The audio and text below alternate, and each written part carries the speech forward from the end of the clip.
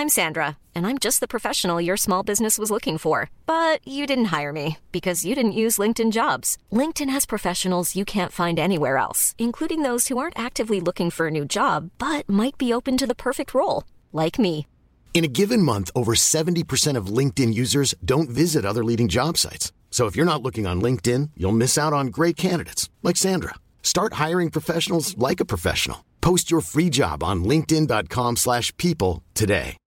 Millions of people have lost weight with personalized plans from Noom. Like Evan, who can't stand salads and still lost 50 pounds.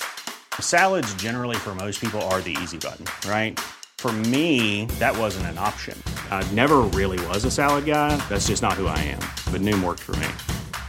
Get your personalized plan today at Noom.com. Real Noom user compensated to provide their story. In 4 weeks, the typical Noom user can expect to lose 1 to 2 pounds per week. Individual results may vary. Hey, I'm Ryan Reynolds. At Mint Mobile, we like to do the opposite of what Big Wireless does. They charge you a lot, we charge you a little. So naturally, when they announced they'd be raising their prices due to inflation, we decided to deflate our prices due to not hating you. That's right. We're cutting the price of Mint Unlimited from $30 a month to just $15 a month. Give it a try at mintmobile.com/switch. $45 up front for 3 months plus taxes and fees. Promo rate for new customers for limited time. Unlimited more than 40 gigabytes per month. Slows full terms at mintmobile.com. Hi there. This week we had a bit of a sound issue on my audio track. There was some static coming from my sound card that we didn't notice when we were recording. I've edited out most of my content and my picks because it got really bad there. So it lasts for about 30 minutes, and if you can't stand it, we apologize in advance. But if you like to skip ahead and listen to Mark and Jaime's picks around 30 minutes in, you might find that enjoyable. And I'll do my picks again next week. So thanks for listening, and we'll hope you enjoy the show.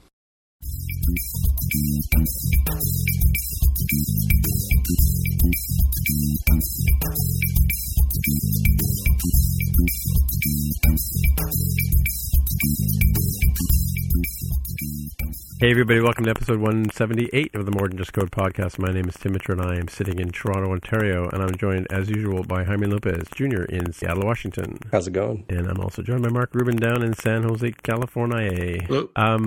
So just to start off with some fact check.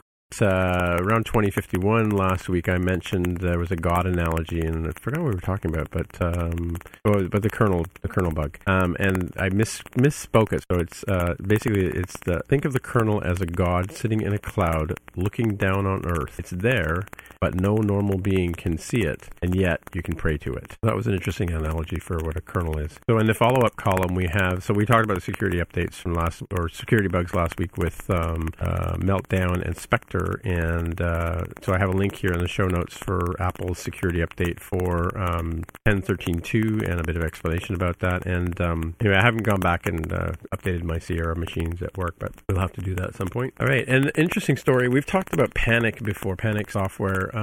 They have a number of interesting apps. One is Coda, which is kind of lets you edit different languages through, load up a file through an FTP and edit it on your iOS device. They've also been longtime makers of a FTP client called Transmit, and they brought Transmit out to the iOS platform, pretty much when the iPhones first started up, and they've decided that they're going to retire that app, let's say. They're not going to be putting any more work into it. I think it's just basically because people just aren't really using it. Yeah, I read the article and actually read a lot of comments. There were some interesting points there that there do seem to be a lot of users out there, mainly, at least the ones in the comments, mainly people who are also using the Mac version and also use this version. And there were some interesting things, people saying that they'll stop using it because they need a complete solution, and some suggestions that Panic rethinks it and use the iOS as a piece of the Mac OS version or as sort of a loss leader or whatever, or just a support item, and not think of them as separate products that each have to have their own own, profit and loss. And that's an interesting way to look at it. If you think of the iOS tool as a, either a marketing item or a component of a larger solution, multi-platform solution, then, it sort of makes sense that you don't necessarily have to have as much of a revenue directly from the iOS version. Interesting way to look at it. I think it's an interesting story for us as we've talked about these guys over the past, and here's a successful company that's building, products for iOS and for Mac. Kind of like, I think they're in Europe, right? Panic? No, I thought they were in Portland. Oh, Portland. Okay, yeah. Well, yes. I mean, you've got the other successful, the Omni Group out there too, right? The Seattle, I think, right? Yes, that's correct. There's sort of two benchmarks of what you could do as software developers, right? Yeah, and I'm a little less familiar with how long Panic's been around, but I think they're both roughly in the same sort of generation of folks who've been longtime Mac and Apple ecosystem supporters. And so it seems kind of a bummer that Transmit would go away. Using it as a complement to their macOS version is kind of an interesting idea. I don't know that I read into it as much in terms of what does it mean for devs, because this is a really, it's either the kind of tool you would like to see Apple Sherlocking and just making it part of, like, especially the Pro line of iPads in particular, added into macOS, added into iOS, and make it seamless, just as easy as you can use AirDrop sort of thing. FTP and related bits are one of those things that you would hopefully not have to be doing as much from like your own device, right? Like I definitely see utility if you're, it's not like we do it, but certainly there are podcasters out there who are, traveling around the world, and it's kind of a pain in the neck for them to carry on multiple devices, and they would sure love to have, record this on my, iPad Pro and use GarageBand to get it all set up, and then, FTP it back to sort of the mothership for the radio network sort of thing. I see that use case, but it's also hard to imagine that that's the sort of use case that can support a whole product line, which is again why I think it would be great to just see it become part of, the actual operating system's feature set itself, so that it's there for people who do need it, but it's not dependent to have its own profit and loss sort of line leaning into it. Yeah, I do actually. I actually own a copy of Transmit for iOS. I use a different client for a different product, FTP, on my Mac, which, by the way, has been buggy and probably get updated or maybe move to Transmit. But Transmit's been around for a long time. I remember back in early days of macOS 10 seeing the little truck there, like a little cube van kind of icon. Yeah, and I know that it comes up quite often when I look at apps on my phone that have some sort of file transfer system, like whether they integrate with iCloud or Dropbox or Transmit. Always comes up as an option. So I can see why people would like it from that point of view. There's a portability, with your single use device if you're using an iPad or even my phone, right? So now that we've got 256 gigs or whatever on the iPhone 10, there's plenty of space for me to move files around, right? So yeah, it's interesting. I noticed at the comment here, I didn't see the comment at the very bottom where they've given their feedback, saying that lots of good feedback. This is from a couple of days ago, and so I think they're going to pause and maybe rethink what they're going to do with the product, which is kind of cool based on people's feedback. Mark, you have something here about Meltdown and Spectre for iOS? Yeah, so we talked about these two issues last time, and one of the points was that the fixes for these were predicted to have some performance impact on all devices. That's fortunately that may or may not be the reality. But there's a little bit of data here in this article about someone who did some benchmarks on their iPhone 6, and we've got a link to this in the show notes, but it's actually kind of a false alarm. So they did these benchmarks on the iPhone 6 and found that there was a pretty massive slowdown. I mean, really discouraging. Right. It was pretty huge. They're talking anywhere from, the best case 15% to, in some cases, almost 60% slowdowns in performance for certain types of things. And so, it's a fairly depressing read, but when you dig into the comments a little bit, and there's a couple of other links, this turns out that it was actually kind of a false alarm. People did some other benchmarks on other devices, and including the iPhone 10, and found pretty much no slowdown at all. So it looks like this article, although it's interesting and it's good that someone did test, was kind of a false alarm, and they were most likely conflating the slow battery issue and performance slowdowns, the throttling there with this issue. So it's an interesting read. It will scare you if you don't know the final answer, but it turns out that it's probably not nearly this bad. In fact, some of the results in the comments, as I said, show that there's pretty much no impact at all on that, which is great. That's good to hear. I mean, anecdotally, I've updated my iPhone, my iPad, so my iPhone 10, my iPad Pro, and my MacBook Pro, and my Mac Mini, all to the latest versions of iOS and High Sierra. I actually moved to High Sierra in the case of the MacBook MacBook Pro and the Mac Mini. Haven't noticed any performance issues so far, with the caveat that I'm not doing like heavy, 3D gaming or, video editing or anything that would tax it enough to really make a difference, unless it was like, 50% sort of performance drop. So that's good. I did encounter some sort of weirdness with High Sierra in my Mac Mini that I've still not resolved yet, and that will actually be part of my pick of the week. But everything seems like it's going pretty smoothly so far, so I'm very happy about that, especially because I hesitated to move to High Sierra, I think prior to the holidays, if I'm not mistaken, when we started talking about all the defects coming out, and that the seriousness of Meltdown and Spectre made me say, forget it, like, I need to go get the latest so I don't get owned by some random JavaScript on the web somewhere.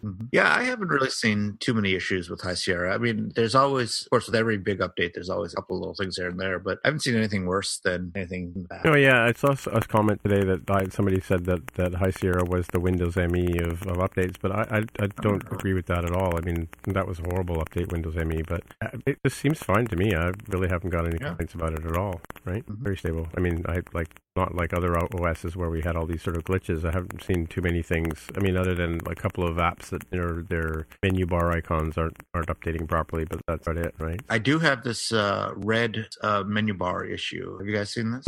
No, I have no idea what you're talking about. Like your whole menu bar goes red? So this is something I've seen, and I've seen online, other people have seen it, although it's, I guess, not particularly common.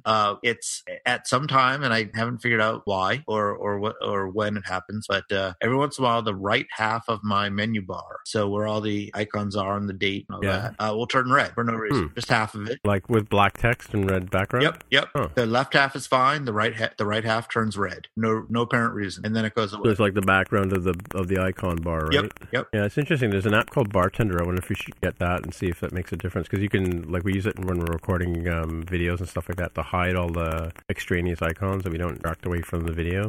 So I use that to, because, you only have so much space on your menu bar to house stuff. And with menu bar there, I can, put things that I don't frequently use away, and then you can just a menu bar icon to get to them quickly, right? Yeah. I wonder in this case if it would just decrease the size of the redness that he's seeing. Well, no, I suspect it may be a bad, like I said, like my I use an app called Time to record my activities through the day, right? And it used to have like a little clock icon, kind of like the 1Password circle, right? And it's gone wonky.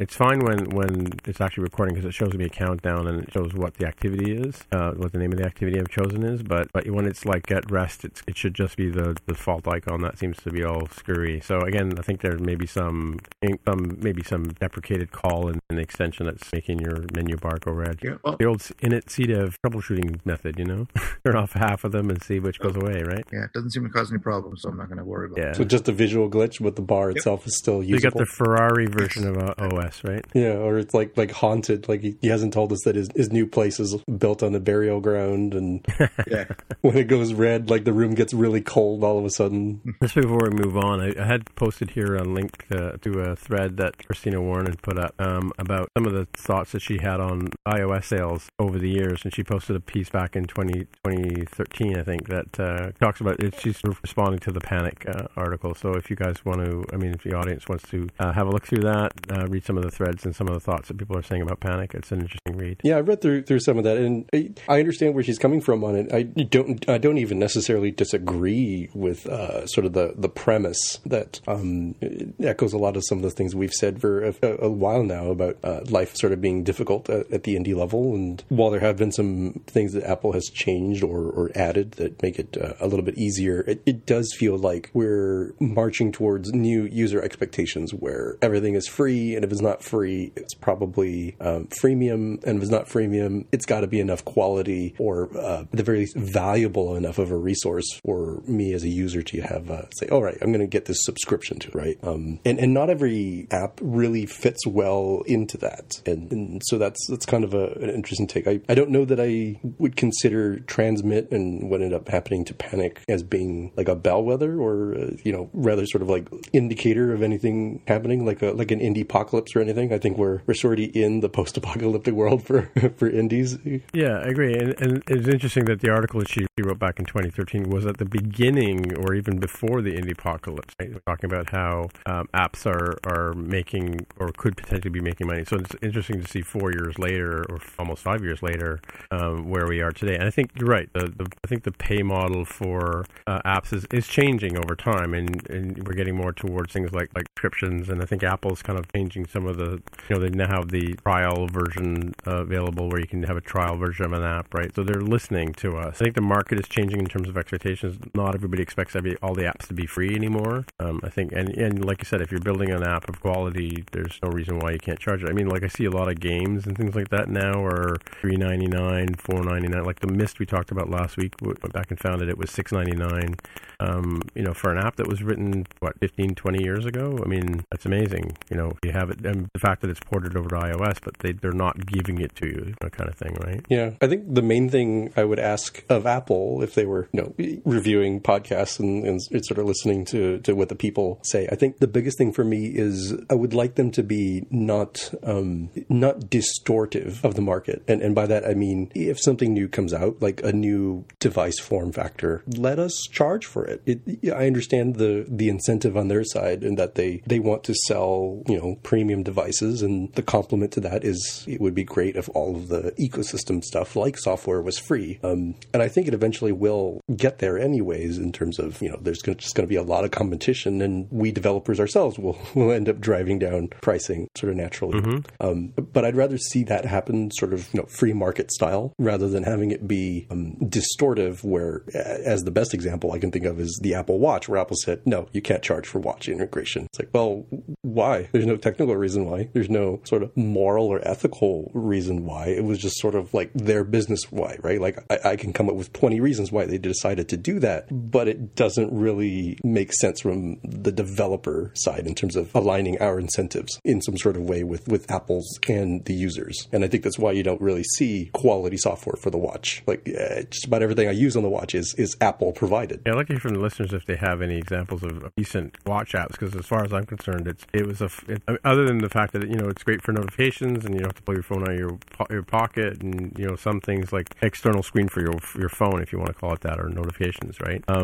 But that's another example, and then another example would be the iMessages app. We were talking about this yesterday at our meetup. One of the guys was joking about whether he should talk on Core Data or on iMessages apps, and he was being facetious because the whole messages, the icons that they had. I think it was around 2014 or so, and it took like 7 steps just to get something going, and then people were confused because they paid for this app, but they couldn't find it on their Springboard because they didn't understand it was sort of buried away under the covers, sort of thing. Like similar to how the stickers are now, right? But people just couldn't find it, and that was a revenue thing that a lot of developers thought there might be some chance of making some money there, and it just turned to be a complete misstep for the users and for the developers because it became too difficult to use, right? Yeah, but granted, Apple, I did think Apple sort of fumbled the user experience on that one, but at the very least, they didn't distort the market. To my point, like they didn't say, "Oh, you cannot charge for iMessage apps." So that's good. I give them credit for that. Right, but that was pre-watch, though, right? Yeah, and looking forward to the HomePod, which, as we record this, it is January 10th.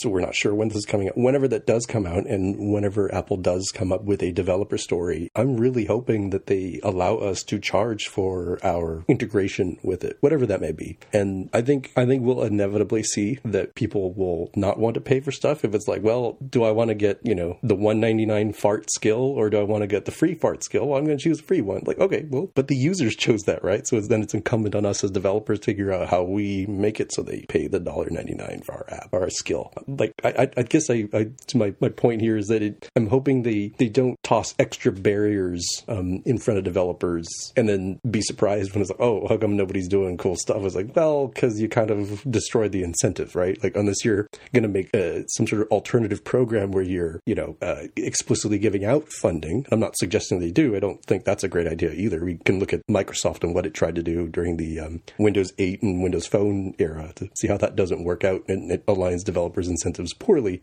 I think coming back to this this thread on app sales from Christina Warren, I'd rather just see developers sink or swim on their own merits versus having sort of Apple interfering at any level. Yeah, and I will fully admit that even though I'm definitely a strong supporter of buying indie stuff and voting with my wallet, there are definitely times where I'll just be like, oh man, I don't want to pay $1.99 for this stupid thing. I just need this thing for like one use case. Let me go get the free one. I think a best example, I was asking several folks, I know Greg responded and somebody else responded with like, oh, now that Peace is no longer available as a content blocker for Safari, what do people use? I think Greg mentioned one that was like $4.99 or something, and somebody else mentioned one that was free. Guess which one I'm using? I'm using the free one, right? So I'm not saying that I'm being high and mighty on this. Even despite my best intentions, even I don't necessarily choose in the direction of pay for it sort of thing. But at the very least, I had the choice, which is, I think, maybe my final point on it. Yeah, that said, I still have Peace installed. I didn't realize it wasn't working or running. It's Ghost 3, right? So does it not work anymore? For reasons that are unclear to me, when I moved to my iPad Pro and to my iPhone 10, Peace did not come along. Really? Oh, yeah. That's what I was complaining about, the whole migration thing. I finally did manage to get my stuff migrated over. But I believe, I might have the timeline wrong here, but if I it's just not being supported anymore, for sure. I know that. Yeah, it was removed from the App Store by Mark Arment. I thought for sure it would still show up as a purchase on my list, but it just vanished. So I thought, oh, it got sacrificed to the 32-bit, 64-bit crossover gods or something. But maybe you can do an iTunes install or something. Who knows? Yeah, I didn't. Maybe if there wasn't the free option that I found, that seems to work really well for me. So yeah, that was a pretty old app that he stopped supporting a long time ago. So it probably was 32-bit, right? It just doesn't run on your 64-bit phone anymore. No, it's running on my phone. So on my phone, my 10. Oh, you actually have it enabled on yours because it didn't show up. I'm running it on here. Yeah, I haven't really noticed. Like I used to notice a lot of weird things. Like I still get some sites that like if I try to unsubscribe from a mailing list, for instance, and it switches over to Safari, sometimes it tells it can't, like the content blocker is blocking the site where you unsubscribe, which can be annoying. But I used to see that all the time on my other phones for iOS 11. Maybe they fixed something or whatever. But actually, doesn't Apple have more privacy stuff in iOS 11 too as well? Like you're not being opt out of being tracked and stuff like that? They do have something in there that I saw one article about the ad industry being very grumpy about this, which means it's good for you, the user. But I'm not, off the top of my head, I can't think of what those things are. It had something to do with like tracking though. I did find a video, as I mentioned last week, that had like 11 or 12 things that you should be doing in iOS 11 that you're probably not doing or don't know about. And I would put that in my pick, but spoilers, I have too many picks this week, so maybe I'll do that next week. But I did find a video, I'll post it online, and it was one of the things was how to go in and turn on those content blockers and stuff. Oh, so one quick one here, hopefully, was I don't know about you guys, but if you ever run into endless indexing problems on your Xcode, I don't know that I necessarily even care, like when that things are taking a long time to index, but there are times when, if you open a project, it may take what seems to be forever to index. And I guess there's a follow-up question for you guys about this. But somebody came up with this guy here on this blog. I'll link it in here. His blog is Ozu blog, the Ozu blog, and it's his personal blog. And he says that their solution was that if you have one of his senior developers came up with this idea that if you're open a project that another person's working on as well, and it's taking forever for you to index, he's found a way to copy the index over from another person's machine and derive data, just that project, and pop it into your directory. And so in other words, you're copying the index over to your own machine, and then that immediately clears away the issue. So the title of the blog post is how to fix Xcode indexing endless problem and in parentheses in a different way. So I don't know if you guys had a chance to read this, or do you have problems with your indexing at all on your machines? I've seen it once or twice. Yeah, we have a huge code base at the office, which is why I probably don't even pay attention, because it just takes forever for things to happen, right? Yeah. Mm-hmm. I would be careful about about copying the derived data directory if just make sure you're on the right branch when you do that. Oh yeah. Yeah, I was going to ask Is that because that's part of it, right? Though, like it's sort of a scratch face for builds, right? Yeah, I was a little surprised that it worked at all because I thought for sure there would be some absolute pathing in there somewhere, and apparently it's relative pathing. Or maybe it's like a .index file that gets the secret sauce that tells that you finished indexing. So what is indexing doing? Do you guys know what it's doing in there for folks at home? I don't know for certain, but I can speculate just based on what's unavailable while it's indexing.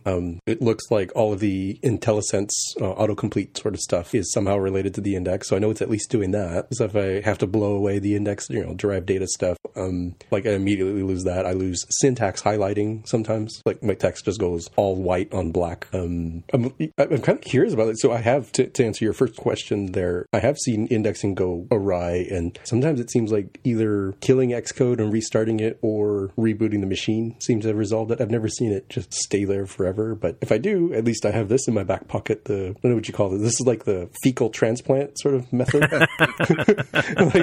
Like, for those of you driving at home who don't know what that is, like, this is apparently a legitimate medical technique. I'm not making this up. No way.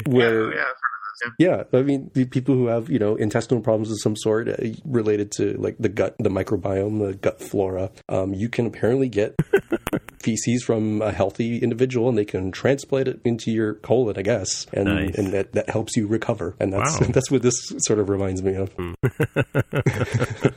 I might turn off a lot of listeners if I name the show that. Everybody who was listening to this episode during the lunch hour is just suddenly not as pleased with their ham sandwich. He can't be controlled. He's out there in Seattle. He's a wild man. All right, so Jaime, you got something here about Apple and iCloud. Yeah, it's, I think, probably not going to affect a ton of our listeners, but I just thought it was more of an FYI news thing that Apple is going to hand off its Chinese iCloud operations to a local firm in China. And this apparently has to do with Chinese government law, regulation sort of thing. I think Russia is very similar, where they want to make sure that their citizens' data is handled within the confines of their country for legal reasons. So just more of an FYI there. So if this impacts you, now you know about it. I've definitely seen people with very grumpy opinions about this online. I think my 2 cents is that Apple's sort of in a no-win situation because, it wants to, of course, do business in China, which means it has to follow Chinese law. It also wants to, protect people's data. It is a company that cares a lot about privacy, and whether you're sort of more optimistic or pessimistic about their reasons why, the fact of the matter is that is a big part of their business. And the other thing I've seen sort of bandied about is like Google pulled out, and to which I would say, well, one, I think it's a little different because Google may have decided to give up on the sort of business opportunity within China. But the thing that they did not have to deal with is the fact that it's purely speculative here, right? This would be like a shooting yourself in the foot sort of thing. But imagine China said, guess what? Today, no Apple products can leave the country, right? Like that devastates the company, right? Like they don't want that sort of leverage hanging over them. So I think probably, with a little bit of gritting their teeth, Apple handed this over. I don't think they would willingly do so by comparison to the battles that Apple has had with the U.S. government, where the political environment is completely different. And they've fought very hard for your privacy. So I think, vote with your conscience, vote with your wallet. But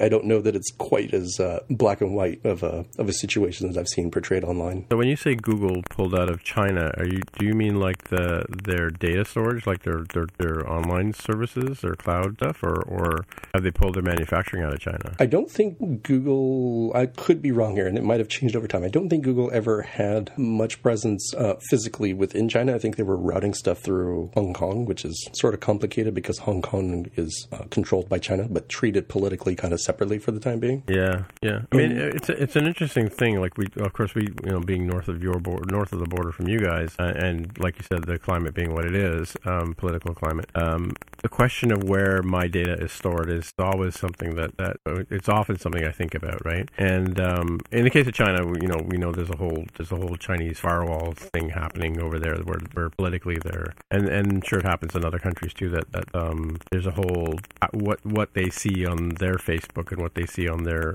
or whether they even see Facebook is kind of controlled by the government. But here in Canada, like if I'm backing up my data to a cloud, like where is that physical data being stored? I mean, these are issues that we think about. I think about personally, but we also think about from our corporate perspective. Like we like, for instance, I can't use iCloud at the office because there's a potential for data loss, and they just don't want to go there, right? So they just block the service. And I'm sure that's pretty common in businesses like ours. But it's kind of interesting that that Apple would have to feel that they go to this length to maintain the service for their users by creating an isolated thing. But handing it off to a third-party firm is kind of weird too, right? Yeah, it definitely is weird, which is why I'm speculating that Apple did it with gritted teeth, just given what I feel about the company. I don't think they were happy about it because I don't see them turning around and offering this to other countries. It's a little bit different than, say, Amazon Web Services or Microsoft Azure, for sure, the two individual companies who I know have encountered this problem, like, let's say, for the European Union, which has very, very strong privacy protection policies. I know I've seen those two companies specifically go out and create data centers and infrastructure there and have offerings of like, if your citizens use our company stuff, we are going to guarantee that, this person is a European Union citizen, so they're going to get routed to the European Union instance, and specifically not have their data in like Seattle or Redmond data centers in the United States. So that's a more aggressive assertive offering, product offering to deal with political aspects of where does your data live and who has legal authority over that. Yeah, there's an interesting chapter or paragraph at the bottom of this story about the fact that the Apple Watch Series 3 users had issues where the government decided to shut down their LTE as well, right? So they can buy the watch, but they can't use the LTE service. Yeah, because apparently it uses an eSIM that the Chinese government does not have capability to monitor and control. So it's forthcoming, but not available to their citizens. Yeah, usually Apple would sort of not sell that product in that country if that was the case. Like, we've seen things like Apple Pay and stuff like that roll out across different territories based on whether the providers could carry it or not, right? But it says here that they had to shut it down, right? So right. Stuff. Yeah. It's I mean, the whole digital wall territory, physical territory versus digital territory, the challenge for one country to another, right? Mm-hmm. Which is what the internet was supposed to solve. Anyway. So Mark, you got something here about another High Sierra thing? Yeah, well, if you remember a few weeks back, there was a small little incident that Apple had with some password security, and that made a lot of news. So we hoped, I guess, that was the end of it, but apparently not. There's a new one that just came out today. This one is not nearly as potentially dangerous as the last one, but it is still an indication that QA is not quite where it should be. So this one is in System Preferences. If you go into the App Store System Preference, and if you click on the padlock to lock it, and then click on it again to unlock it, it asks for password. Well, you can just type in any password and it will unlock it. So it is 100% not secure. This is in 13.2 version. Yeah, but apparently it has been fixed in the 13.3 beta, but it's still in the production versions out there. Still there. I tested it this afternoon, and it's definitely the case. Now, the truth is though that in this system preference, there's not a lot that you're really protecting. I mean, this is the one that says, how long do you want to wait after you're typing your password to before it asks you password again when you buy something from the App Store, things like that. So there's not a lot of real secure stuff, and it's not really any sensitive data that's being exposed from this. But if there is going to be a password, then it ought to be a real password. It shouldn't just take anything. It just shows things aren't quite right in QA land. All right, so Jaime, you got a pick for us? Yes, I mentioned earlier that I upgraded my systems to High Sierra, and the one that didn't go smoothly with was the Mac Mini, where download High Sierra and it's going to go install itself, and it reboots the Mac Mini while it's doing that, and it just got stuck on that, I don't know what color to call it, like white light gray Apple logo screen. And I didn't think anything of it. I was like, all right, well, this Mac Mini is kind of old and dusty. It's, 2012 probably. And I don't think it was even top of the line at the time. So I thought, well, maybe I was just pushing it. Right, let me just let this run overnight. And I came back in the morning, I was like, oh, it's been like this for 8 hours. It's stuck. That's not good. Let me go look up how to deal with some of these things. And I found this Macworld how to fix a Mac that won't turn on article that we'll have in the show notes for those of you who drive at home.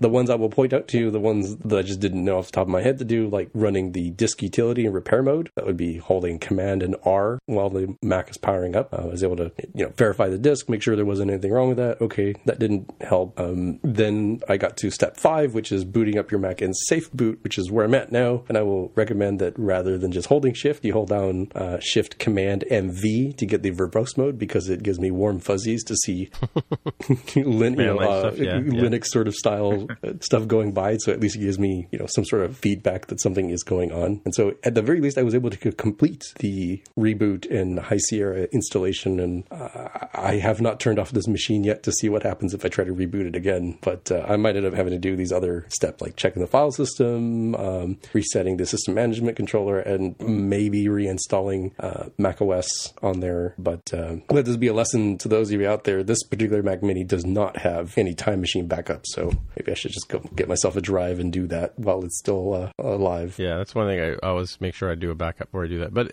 just pro tip here, number 11 here, make a Genius Bar appointment. Before you do any of this stuff, you can ping me too, because I do this stuff all the time. And like I said, I think I was talking about before, I have this server in the back behind me from 2009 that I've been wrestling with trying to get things updated on it, and I had a crashed RAID drive on it, and I had to actually replace the RAID battery in it, and so I went and bought a $20 battery rather than paying $150 to some battery on eBay that may or may not work. So I basically rebuilt my own battery with a part from China, which I think Mark warned me about using Chinese batteries. But seeing as Apple uses Chinese batteries, what's the danger, right? Apple I just gets found the high same quality ones. If you buy the low quality one from online, you might regret it later. That's true. Yeah. What's the worst that can happen with my server? It doesn't run anyway. But so I do this all.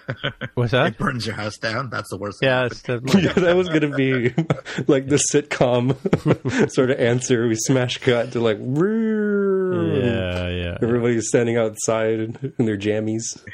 And resetting the PRAM, that's an old one, and resetting the SMC, especially with power issues. There's different ways to do SMC chip. There's a system management controller. That's another one. It used to be called, I guess it's all called SMC, but it's sort of a power circuit that it's kind of like deleting your derived data in Xcode. It's one of those things for Mac that won't reboot or won't power on. There's different ways. Sometimes you used to have to take the battery out of a machine that had a removable battery and push the power button, and it's different. But Google how to reset your SMC chip if you ever find you can't boot your Mac to do that. So yeah, good tip. Yeah, the one thing, so having lived in the Windows world in the long ago time, the one thing I find kind of different about the Mac world, this is like the first time I've had to do this, which is why I didn't know any of these things. Yeah. There's just so many weird key combinations to do this, whereas, and I don't know what it's like in like modern Windows 10. So my last experience was probably Windows XP or Windows 7.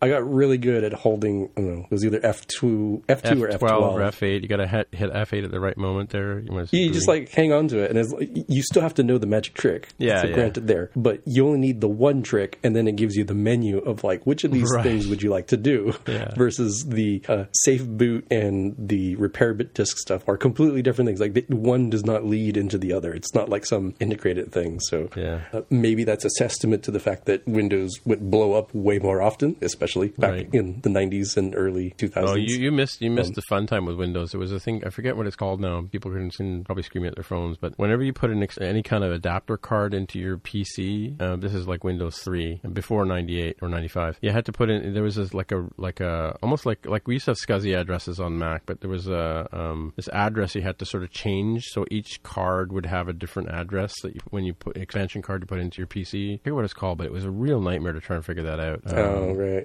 It was not registries, but it was config.sys, so your auto-exec. No, it was actually a physical pin configuration you had to change on the card. Oh, wow. Yeah, almost like a binary identifier. I forget what it's called. Oh. Yeah, I know that drives had the slave and master sort of system. Yeah, it was even hairier. And you would have to take the little jumper and be like, all right, well, the CDRW drive is going to be the slave to the CD drive. So this jumper is all the way to the left. This jumper is 3 steps to the right. We had that on Mac too for a while too. When they had when we switched over to IDE drives, right? We had that whole master slave nonsense for a while. That went away eventually when we got to SATA, right? Yeah. All these crazy. What was it called? It had a name. It was like. I mean, while you do that, I think maybe the meta point that I've realized is maybe this wasn't worth Apple's time and investment because macOS was so solid that you normally didn't run into these. And in contrast, it seems like Windows got really good at it because people like me were constantly having to fix their darn machines, and I've not really had any problems with my Mac devices so far. So this Mac Mini, was this one of the first things you bought, the first Mac you got into? Or? So the history behind this one is I bought this one specifically to cover the 4 to 6 month time period before we knew that the Retina MacBook Pro was almost certainly coming out, but it was in that spot in the refresh cycle where I said, well, I don't want to go buy a non-Retina one and then 4 months later buy a Retina one. That's lame. I think I'll just buy this El Cheapo Mac Mini, which was probably $300 to $500 at most. And when that'll let me do some Xcode development very poorly, mind you, even back then. It's let me limp along until the MacBook Pro comes out, and then I'll just use this as a backup and secondary machine, and that's sort of how it's lived out its life. Yeah, I have a Mac Mini I use for my iTunes stuff. I have a Drobo connected to it. It's a legacy guy. One of the old servers, Mac Mini servers that they used to sell with 2 drives in it. So I can have a mirrored, backup or whatever. I have one in my office that's a Jenkins machine, a classic use case. Oh yeah, yeah. Mm-hmm. At work. At work, not at home. Interesting. Yeah. They haven't updated those in a while. They're due for an upgrade, or they need to either upgrade them or just get rid of them altogether. I can't find this word for that I'm missing here. It's like IRC conflict or something like that. I can't figure out what it was called. It was some weird name. But anyway, that sounds familiar. IRC something or other sounds familiar to me as well. I wasn't sure if that was Internet Relay Chat or whatever. No, I don't think it was that, but it was, or IRQ maybe is what it stood for. Maybe IRC network configuration. Yeah, I don't know. It was some weird thing. Like an interrupt request controller or something. Yeah, maybe that was what I can't remember. It was just if you say IRQ does to a Windows person, then they shutter, you'll know that they've been around for a while. So. The times have changed. I used to be really into the enthusiast side of this and, subscribe to magazines at the time and knew every little itty bitty detail about my setup. And now I'm like, this thing is like a really nice toaster. It's an appliance to me. I really don't care what's going on in it. I'm going to, get the best one I can at the time and then just hang on to it until it explodes and then get a new one. Yeah, I think, so this IRQ thing, I think it was something you physically had to do to the card, like put jumpers on it. But I think with Windows 95 and Windows 98, they entered the new era of plug and pray. So, plug and pray. Yeah, you're right. Yeah. It's plug and play, but plug and pray was definitely what it was more and accurate. if anybody ever asks me if I know anything about Windows, I will deny it. Yeah. I know nothing. Never did it. Never happened. All right. Mark, you have a pick? I do. So this one's just for fun. HBO released just the other day the trailer for season 5 of Silicon Valley show. Cool. So I know you've been catching up on Netflix or whatever, so you're all up to date and ready to go for the new one. This should be an interesting season because it's the first one without TJ Miller. Yeah, I was going to say.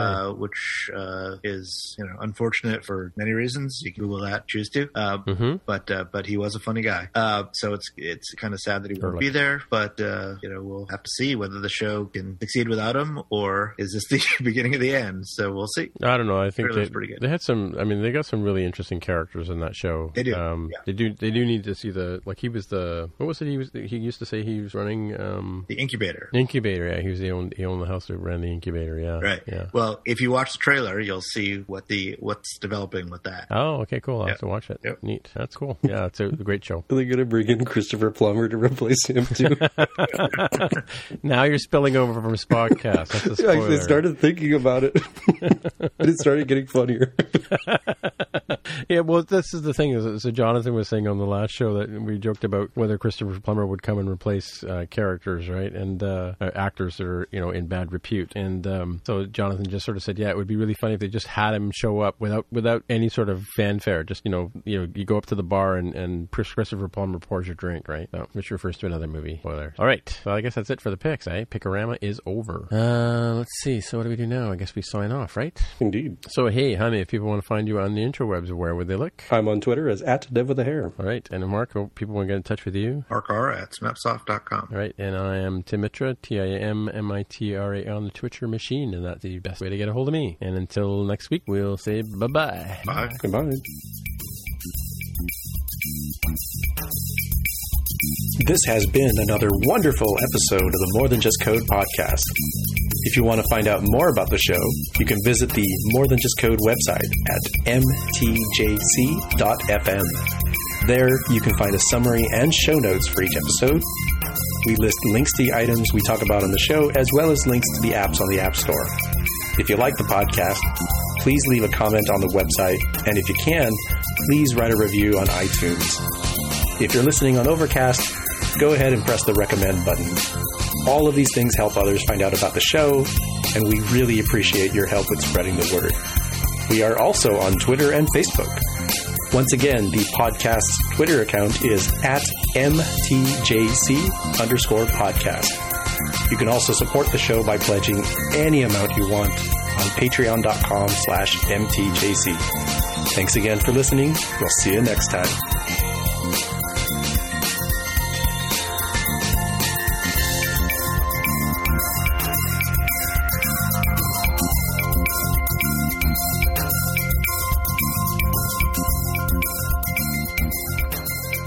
Yeah, we were talking about this. I just read about this thing today, Mark. About a friend of a naturalized American citizen was saying that there's a sort of thing going on with the fingerprints, where if they're not digitally stored, they can just automatically rescind your citizenship. Have you seen that? I haven't heard about this. No? Yeah, some ruling that I don't know if it's because of our friends running the government over there, but yeah, it's just weird. So, what is a naturalized American? Is that somebody who's been living there for a length of time and they've done their sort of citizenship ceremony thing, or For the term, let me look up here. Naturalized citizen or Canadian? Okay. It's a legal act of which you become a citizen. Yeah. Huh. So it's kind of, in some sense, redundant, right? If you're a naturalized citizen, you are a citizen. Yeah. But I guess that's different than being born a citizen, I suppose. Right. Yeah. Oh, okay. Yeah. Right. Huh. Don't you wish you lived in the States, Tim? In crazy states, crazy United States. Yeah. The most controversial thing you got is the Tim Horton thing.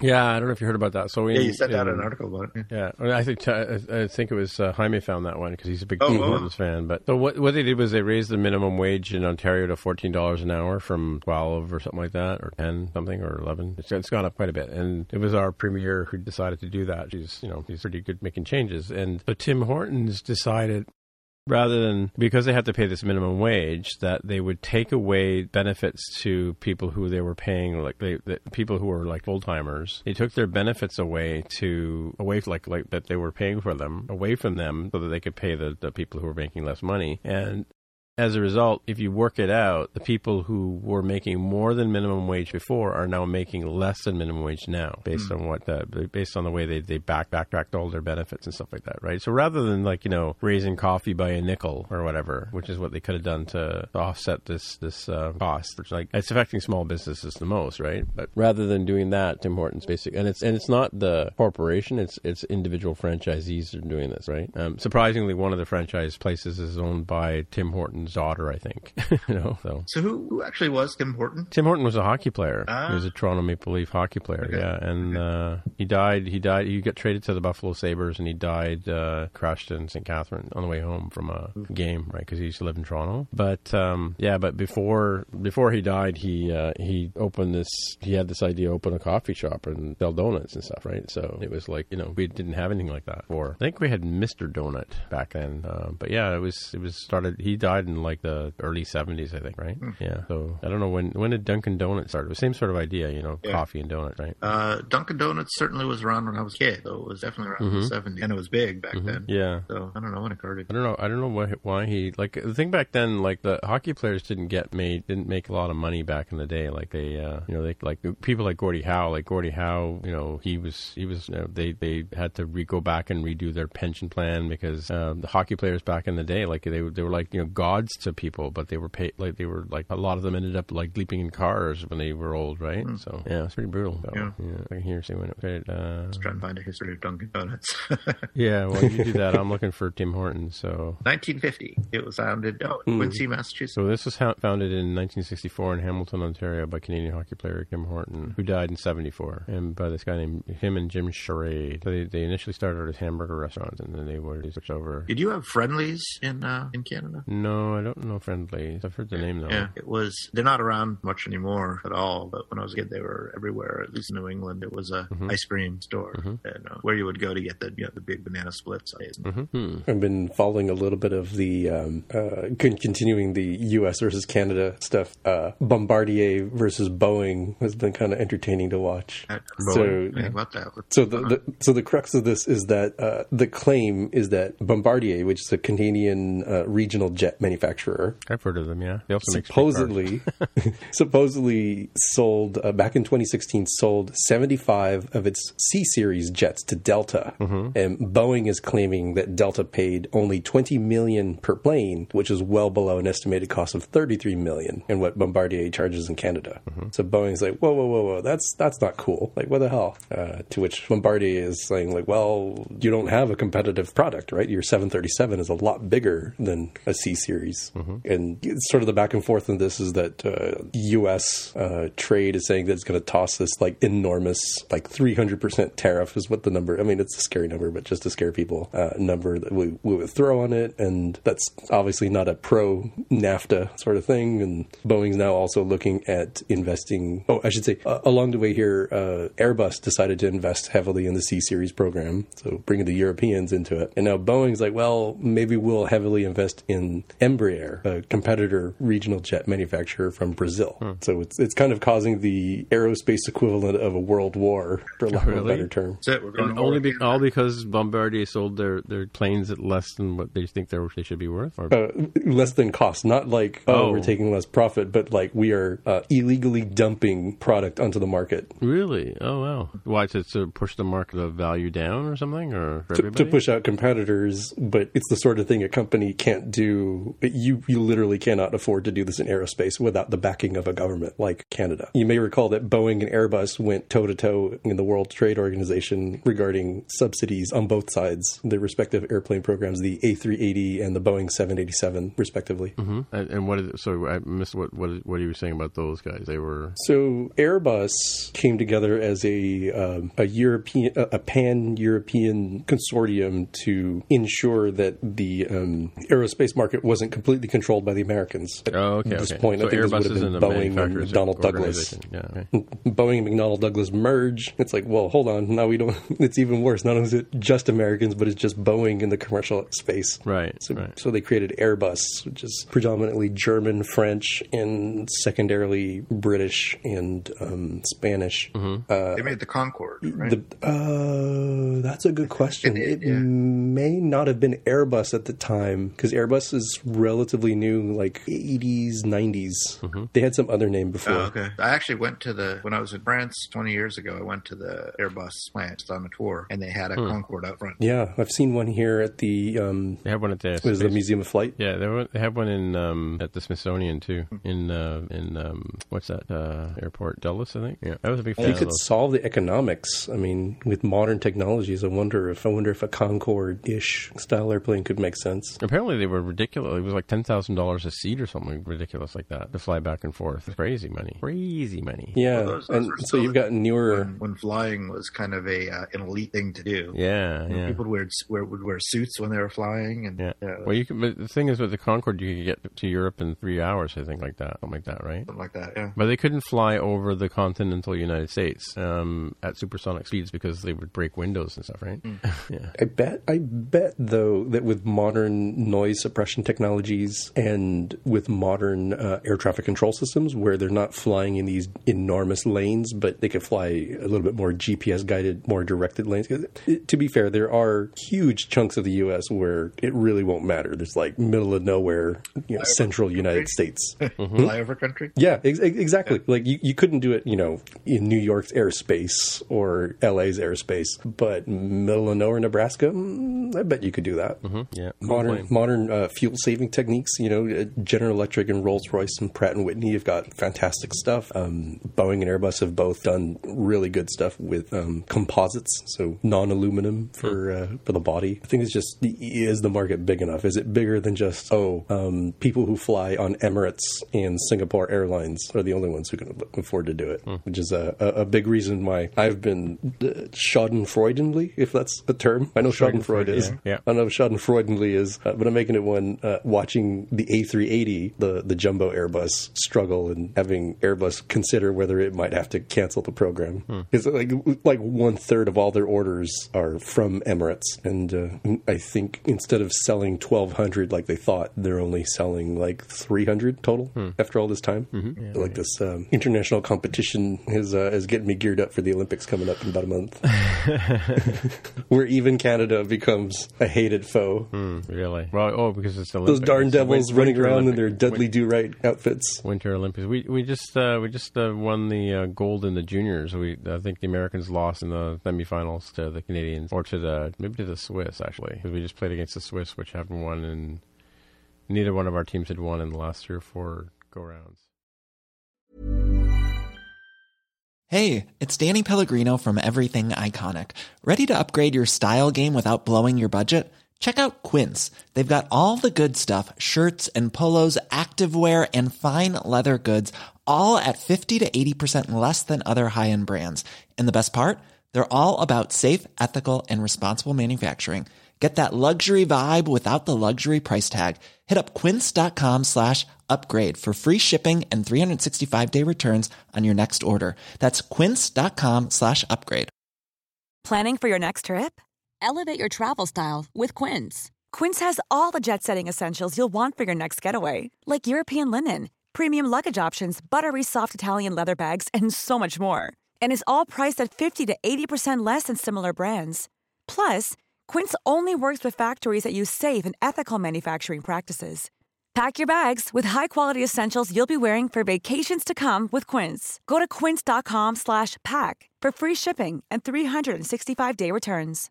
Imagine the softest sheets you've ever felt. Now imagine them getting even softer over time. That's what you'll feel with Boll & Branch's organic cotton sheets. In a recent customer survey, 96% replied that Boll & Branch sheets get softer with every wash. Start getting your best night's sleep in these sheets that get softer and softer for years to come. Try their sheets with a 30-night guarantee. Plus, get 15% off your first order at bollandbranch.com. Code BUTTERY. Exclusions apply. See site for details.